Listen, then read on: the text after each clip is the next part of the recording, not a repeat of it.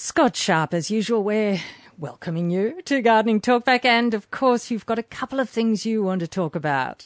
Yes, today I thought we'd talk about pruning the roses, because that time is coming around now. It's all very wintry what I'm going to talk about today. Deciduous trees for smaller gardens, any winter jobs that you might have, and we'll talk about lawn irrigation as well. Scott, let's start off with those wonderful flowers, roses. I don't think you can go past a rose. No, you sounded almost so enthusiastic then that it sounded like I'm actually going to go out and do the work for people. Ah. No, I've got enough stuff to do. That's, and looking after your own garden is a very special thing anyway. You get such a sense of satisfaction out of doing that. You do, don't you? You do. Yes. Yes. But roses, a rose by any other name, etc., etc. Yes, that's correct. Look, it is almost rose pruning season. It's getting pretty chilly now. They should have all the hybrid teas should have stopped growing now, so it is time to get in and start pruning them. And pruning a rose is very, very easy. People often come to us and say, "Oh no, I'm really worried about pruning a rose.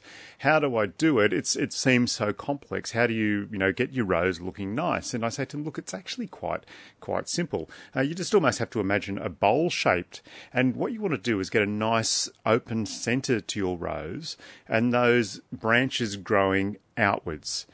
So that's actually quite easy to do, because on roses there's a little bud that comes out, and that's where you prune above, just at an angle, just slightly above that there. If you go too much, you'll actually get dieback in that area. So you just come just above the bud, and the buds you want are usually the ones that are facing out, because if you start pruning to a bud that's facing back in, well, it's not going to get that beautiful cup shape anymore.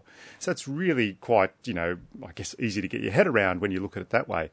So if, you just sort of cradle your hand every now and again and imagine, I want a cup out of this rose, I want to create a cup from this rose, and you prune accordingly, then you're going to get a really nice shape to it. Roses, you can prune them pretty hard.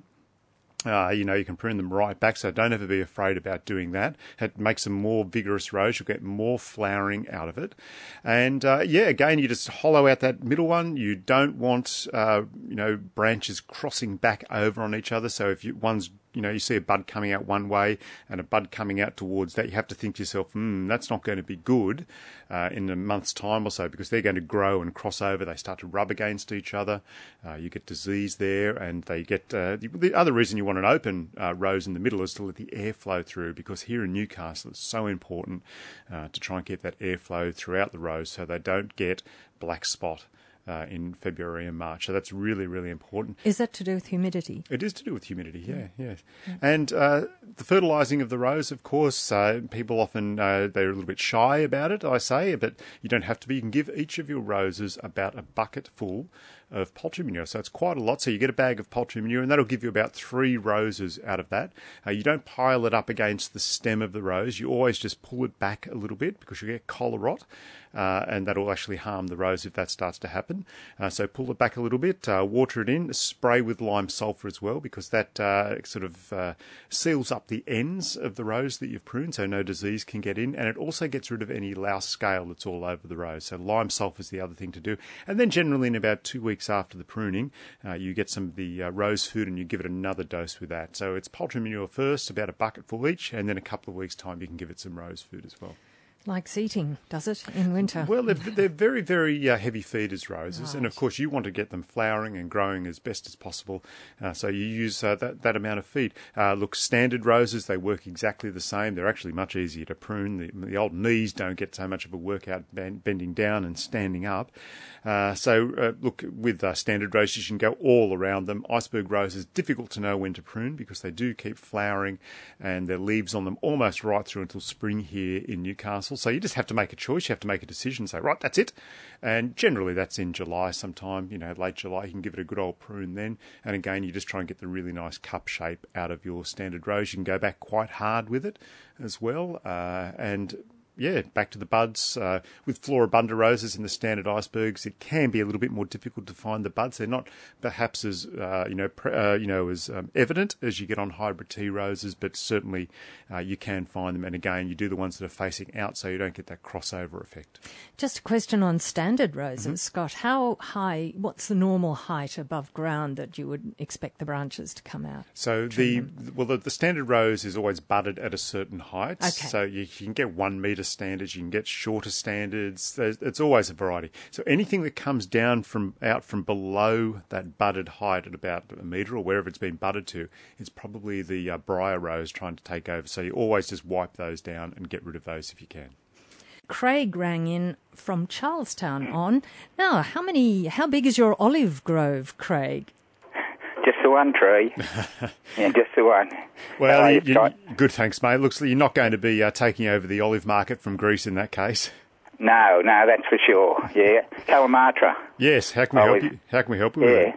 A few years ago, I got a couple of buckets full, and the last couple of years there's been a cupful, and I was just wondering when's the best time to prune. I might be doing it wrong. What do you feed? And how do you produce the fruit again? Yeah, so look, it's like any other fruiting plant. You always prune your olive, directly after it's finished fruiting. So you can do it now if you want to. And that's always the rule of thumb with any fruiting plant. Just once it's finished fruiting, give it a prune back there, because that gives it the time for that flowering material to come back on during the new season's growth. So do that now and just give it a good old feed. Have you got anything at home? Well, sudden impact. Yep. Now, sulphate of potash. What do you think? Yeah, absolutely. Now you've named two fantastic things there. Now, sudden impact. People think, oh, look, it's only good for roses, but it's actually not. It's good for citrus. It's good for olives because it promotes flowering. So you think about it, a rose. They're always trying to promote flowering in a rose, and sudden impact does the same job. So a fantastic product to do that. So you could use the sudden impact on it. You can also use the sulphate of potash as well. Again, I always say, look, it's not just a one-off. It's something you have to start to build up in the soil.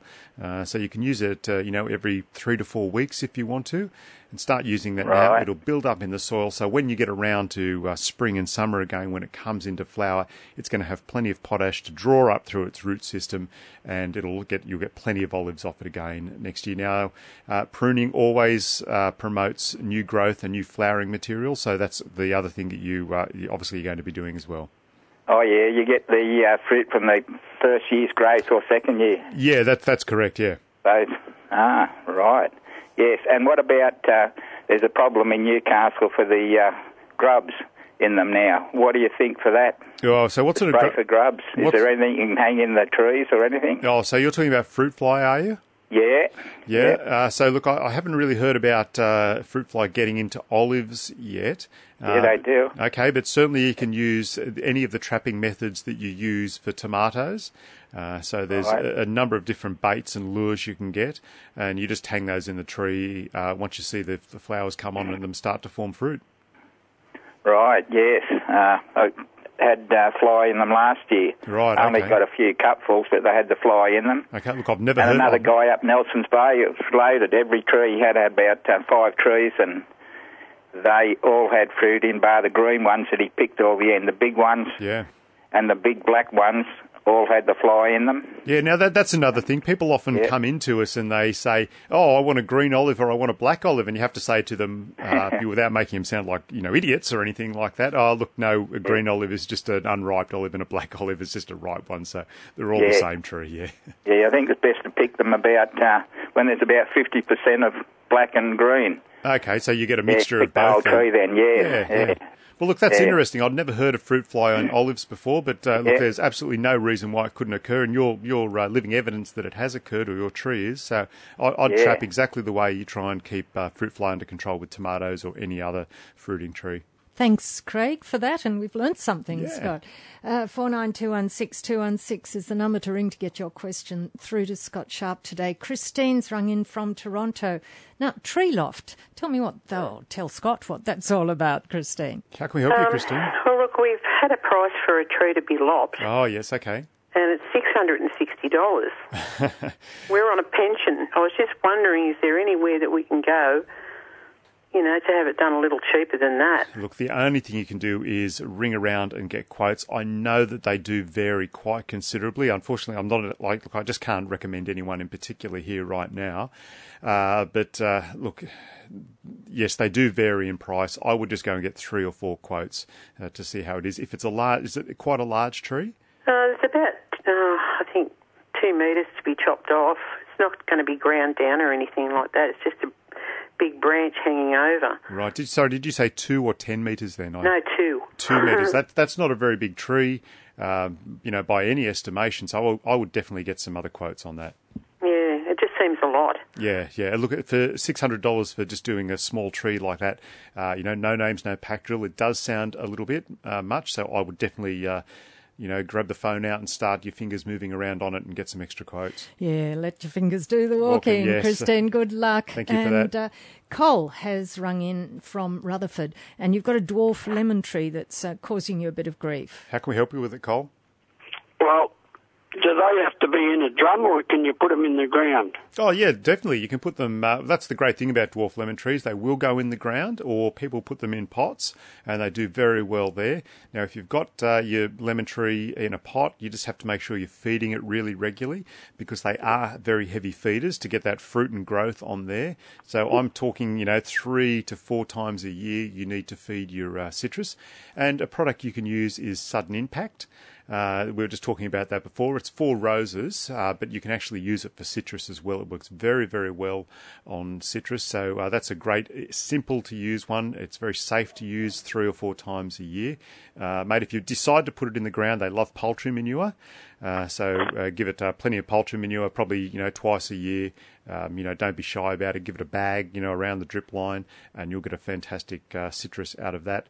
And again, as we were talking with Craig from Charlestown, once it's finished fruiting, you give it a good prune back at that time, and then the new growth will come on, and you'll get the fruit on that, and it won't keep on going up to the top of the tree. But with the dwarf lemon, it's never really going to be a problem. It's never going to get that high for you. It's never going to get to 4 metres like a normal lemon would. And that you can't get the fruit. So a dwarf lemon's a great choice, whether you're putting it in the ground or in a pot. Oh, yeah. Yeah, well, mine's in a plastic type of one. I can just cut the bottom out of it and then just dig a bit of a hole and put it in and leave it in the drum. Keeps the fowls and that away from scratching the roots. Oh, yeah, okay, I see what you're trying to do. Look, I guess that would work. It might contain the root system a little bit. Look, I would recommend digging it out completely and taking it out of the pot completely and putting it into the ground and then forming some sort of other barrier to keep the chooks away if you can. Patricia has rung in from Fern Bay with a question on roses. What would you like to know? Hey Patricia. Hello. Hey Patricia, how can we help you? Look, my husband's got new roses we've just put in. We got them from Victoria, and he wants to know when he can feed those with the fowl manure. Yeah, look, I wouldn't do it directly because they've probably come up to you bare-rooted, obviously, in the post or whatever. And so what's going to happen, you're going to stick those in the ground. All of a sudden it's going to go, oh, thank you very much. I'm in the ground. I'm going to start to grow now. And they're going to send down all these fine little roots into the soil. And if you were to pull it back out after 2 or 3 weeks, that's what you'd find. You'd find all these little white, really soft hair roots going out into the soil, trying to absorb nutrient in.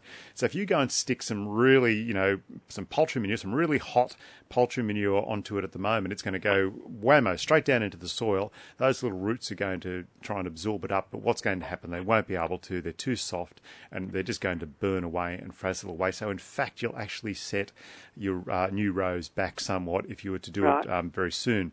Usually you plant your rose in the ground. These are in pots. Oh, they're in pots? Okay, Yeah, you're never going to use poultry manure on roses in pots in that case because it's just too fraught with danger. People always over-fertilise them and burn them. Well, so, what's the best to use? Yeah, so we've been talking about a product called Sudden Impact today. Oh, you've got that. Yeah, I don't know how we've been doing that. Just 3 times in a row now we've actually talked about it for varying reasons as well. I didn't bring it up. The bloke from Charlestown brought it up. So Sudden Impact's the one to go with. In a pot with a rose, you can use it about 3 times a year if you want to. There's a little cup inside the container, and you use it just according to directions. And look, it's a very, very safe, easy one to use. It's full of all the great stuff that roses need. But as to your question as to when to do it, I would wait until about mid-August or late August before I actually started to fertilise the rose. To fertilise anything. Yeah, definitely. He likes to fertilise. Yeah, look, and that's a great thing because most people don't fertilise. Yeah. Is that your husband in the background? I'm locked in the bedroom and he's out there in the lounge with the door closed. Okay, the Wallace. He's protesting his innocence there, but look, and I'll stand up for him. He is doing the right thing. Floribunda roses. He is doing the right thing, but it is possible to over-fertilise and fertilise at the wrong time. So, look, definitely just let that rose settle in. Just keep on watering it, and then, late August or so, give it some according to directions, and it'll be fine. Okay, great. Excellent. Thank you very much for that. Not a moment, Patricia. Don't you go give him a hard time either. No, of course I won't. And a question has come through from Emmanuel from Batteau Bay. And that sounds as though it should be a good place, Emmanuel, to grow it is. lemon and orange trees. How can we help you with it, Emmanuel? Yes, Bruce. I got a lemon tree and orange tree. They are about 3-year-old. Mm-hmm. She got lemon and even orange. The lemon, all the time when she shoots a new shoot, it looks like rough, very rough. It looks rough. So are the leaves curling up on it, or? Yeah, that's right. Yes, curly, yeah. Okay, so look, lemons and citrus can get a thing called citrus leaf miner, and it's mostly prevalent in around February and March when the new growth comes on. And it's a moth, and it lays a little sort of weevil on the leaf, and it gets in, burrows into the membrane of the leaf and starts moving around there and making little sort of tracer marks all through. But what it does is it wrecks up the leaf, mate. It completely destroys it, and then the leaf just curls up because it can't get the nutrient around there. And I think that's what you've got. What you do is you actually just prune that off. There's not much you can do about it if it's already there. That's what I do. Yeah, and it's destroyed it. Now, what you do, though, once you know that your plant's about to shoot, so you get to that, February stage, when it's quite warm and humid, and you start seeing new shoots come on the plant, there's a product you get called Eco Oil. Now, you mix that up, Eco Oil, and you mix that up and you spray that on all the new foliage, and you do it about once a week until the foliage hardens up, until it goes dark green and hard. Because once the foliage is dark green and hard, that citrus leaf miner can't get into the leaf and can't do the damage. It's only when it's really nice and soft and tasty for it that it gets in and does the damage. So you need the Eco Oil, and you spray it on once a week until the leaves harden up. You might use it quite a few times, in that humid period, because the plants are really springing on at that time, and you get a lot of new growth. Mate, you still might get some that sneaks on through, but I assure you, you'll keep it largely under control if you do that. And of course, if it rains, then you need to go out and reapply as well. Okay, and the orange tree is in a pot, because you can plant it in a pot or in the ground, it looks dirty. It looks like not healthy, not shiny or anything. Yeah. So when you say it's dirty, is it actually sort of like sooty or black on the leaves? Yeah, black. Yeah. Okay. So what you've actually got two things on there. One of them is scale. And the scale insect secretes once it's eaten the plant, it secretes stuff out, and the ants come up from the soil and they bring sooty mold spores up onto the plant. And that's what that black is. It's actually called sooty mold. So you need to do two things there. You need to get rid of the scale. And if you get some of that Eco Oil and spray it, that'll actually get rid of the scale. They're a little insect that's sucking the sap out of the tree and making it pretty unhealthy anyway. So the Eco Oil is going to be a great thing for you to get. It'll get rid of the two things. But then you need to get one other thing, and it's a fungicide called copper oxychloride. And you need to spray that on. So you do the Eco Oil one day, and then the next day you do the copper oxychloride. And then in about a week's time, you do the whole process again. You do the Eco Oil and then the copper oxychloride again. And you'll find that once that sooty mold is dead, it'll sort of just dry and it'll just flake off. You'll see it starting to peel back up off the leaf, and you'll see the nice green shiny leaf in under there. And the plant will just be so much healthier, mate. And I'd get those two products and give it a go and see if you can get it back under control. Can I buy it from Bunnings or not? Look, I don't know, mate. You'd have to go in there and ask them. Okay. But if you've got another retailer, like an independent retail nursery down there, they're going to be able to give you some. That is. Yeah, they'll be able to give you some good advice on it as well, on how to use it. So, go to somewhere where you can get that good expert advice. Thanks, Emmanuel, for your call, 49216216. Connie's rung in from Western, and your magnolia is at the top of your mind, Connie. How can we help you, Connie? Well, my magnolia, of course, is deciduous, and it's quite happy at the moment. But it, when it was had its leaves, of course, it went all curly, the whole lot. And I thought I'll let it go till it drops its leaves, and then I'll contact you to see if I can just get ready for when it starts to blossom again. Yeah, so with a magnolia, what it's probably had is some sort of mite insect on there, a little sap-sucking insect, very small. You wouldn't necessarily see it crawling around. And they're in there on the leaves sucking the sap away, and that's what makes it curl up like that. Look, there are products you can get to keep that under control. Miticides, you can use eco oil like we've just been talking about. We're on a run of talking about products today. It's not usual. But you can use eco oil. The other thing though, Connie, is don't be worried about it now because those leaves have dropped off and effectively that's got rid of the mite problem for you. So it should come back nice and clean again when it springs forth in spring. So I wouldn't be too concerned about going and getting that product at this point in time. Back in, once it's got its leaves on there, if you saw that starting to come back, that's when you would go and get that product and start spraying. But at this time, nature has done its work for you. It's actually dropped the leaves off and the problem's gone away.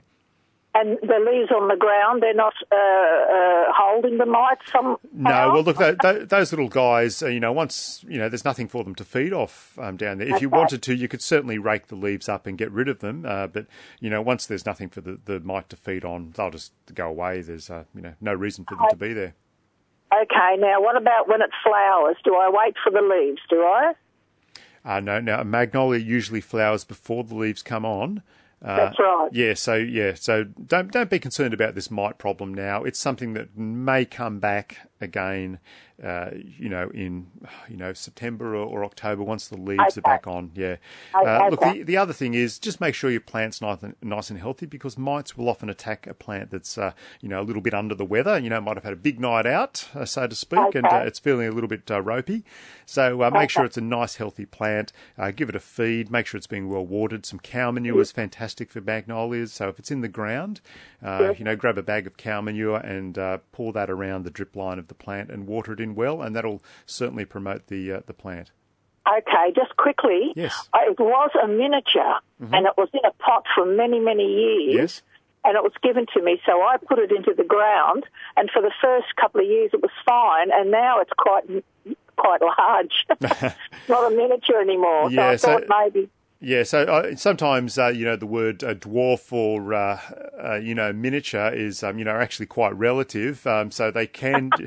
It might only just be smaller than a large growing one. So look, you can prune magnolias. The thing to do is not prune it now.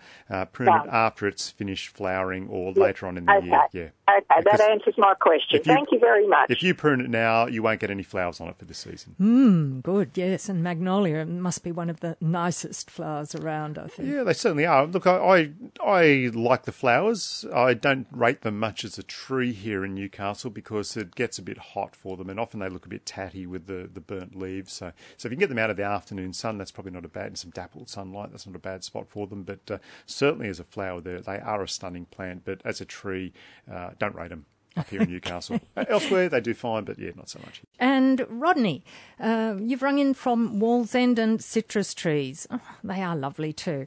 What would you like to ask, Scott? Oh, good afternoon, Scott. How are you? Yeah, well, mate, how can we help you? I've got 3 grafted citrus trees in pots in my backyard. One's a lemonade, one's a mandarin, and one's an orange. Mm-hmm. Last year, all 3 fruited, and I got fruit off all of them. This year, only the lemonade, that's all. Okay. I'm just wondering what's going on. So have you fed them much? Because in pots, citrus are very heavy feeders, and they do need, quite a lot of food throughout the year. So that's the question to you. Have you fed them? I've given the citrus granules about 3 times. Yeah. Throughout the year. But, but the lemonade, at the moment, it's probably got about 8 or 9 on it, but the other 2 haven't done anything this year, yeah. Right, okay. So when you say citrus granules, are you talking that's a slow release one you've been using, is it? Yeah, just a bag, slow release one. Yeah. Right. Okay. It sounds like we're spruiking a product here today, and we're not really. It's not like cash for comments or anything. But there is a product called Sudden Impact. It's actually for roses. It's out by Nutrog, and it is ideal for using on citrus plants. You can use it about 3 or 4 times a year. It's an organic product, so it's really going to feed the plants up very nicely. It might just be that your plants are a little bit hungry in pots. And that's the trouble, the reason that they're not fruiting to the extent that you want them to. So if you grab some of that Sudden Impact, start using that, and hopefully you'll get a much better result out of it. Yeah, I'm just wondering. I've got them at the back of my house, which is facing east. Yes. So they only get morning sun. Right, okay, so now that's another issue with citrus, Yeah. and look, my fault for not asking that question as well. So citrus do require full sun to fruit properly. The other thing is if they're in that sort of shady conditions, they will become more susceptible to diseases, to scale diseases, and anything else that really wants to come along and have a crack at them. Yeah, well, I've had the same problem as the guy from Baddo Bay with the scale and the sooty mould, and that is the reason, because it's in those shady conditions. If you can move it around to the north side of the house, or even the western side of the house, probably the north is better. You'll get a much better result. You'll get more fruiting out of your plant, and if you link that up with the feeding regime that I described to you, I think you'll get a much better result from those citrus trees. That's good times ahead. Thanks very much, Rodney, for your call, and Tom from Aberglasslyn.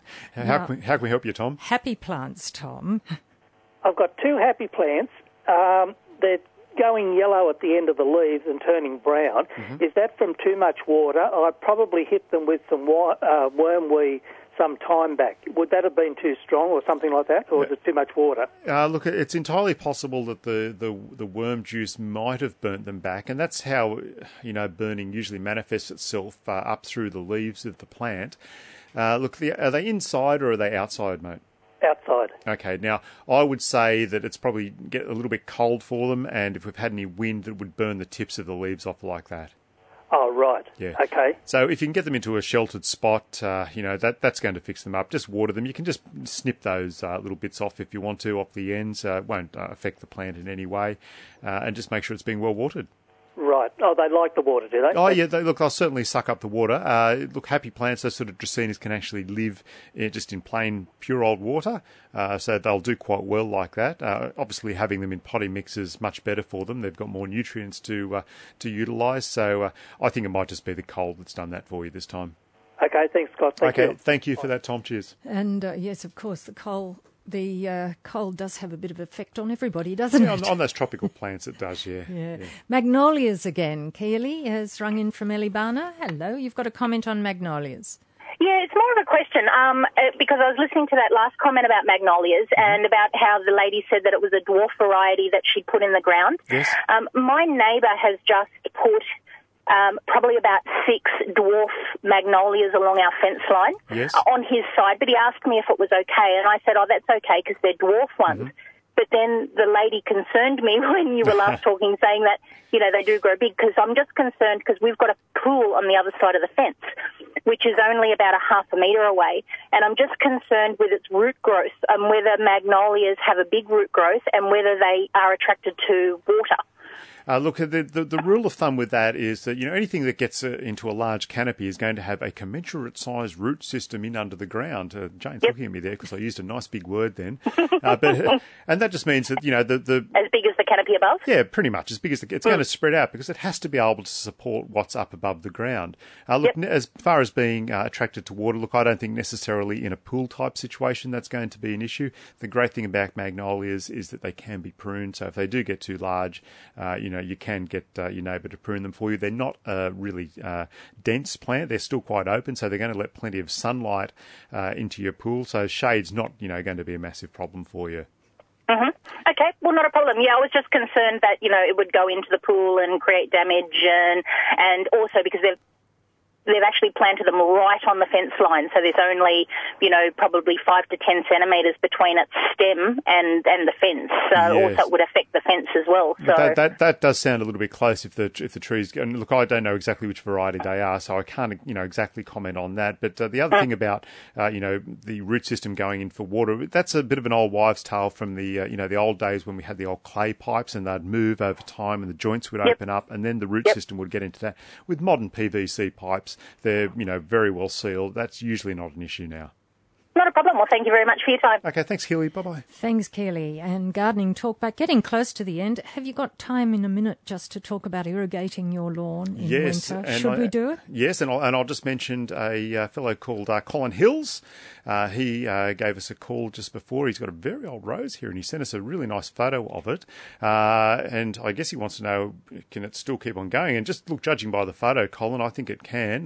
You just need to prune back a whole lot of that old dead wood there and give it a good hard prune back, and it's looks a little bit gnarly down the bottom for everyone there, but I think it's going to come quite good, Colin. And lawn irrigation, yes, look, definitely cut back your lawn irrigation now in winter. You don't want it coming on every day and spurting around. You can certainly cut it back to once a week. Thank you, Scott Sharp. And that's Gardening Talkback coming to an end on 2NURFM. And thanks to you, and good luck to everybody in the garden.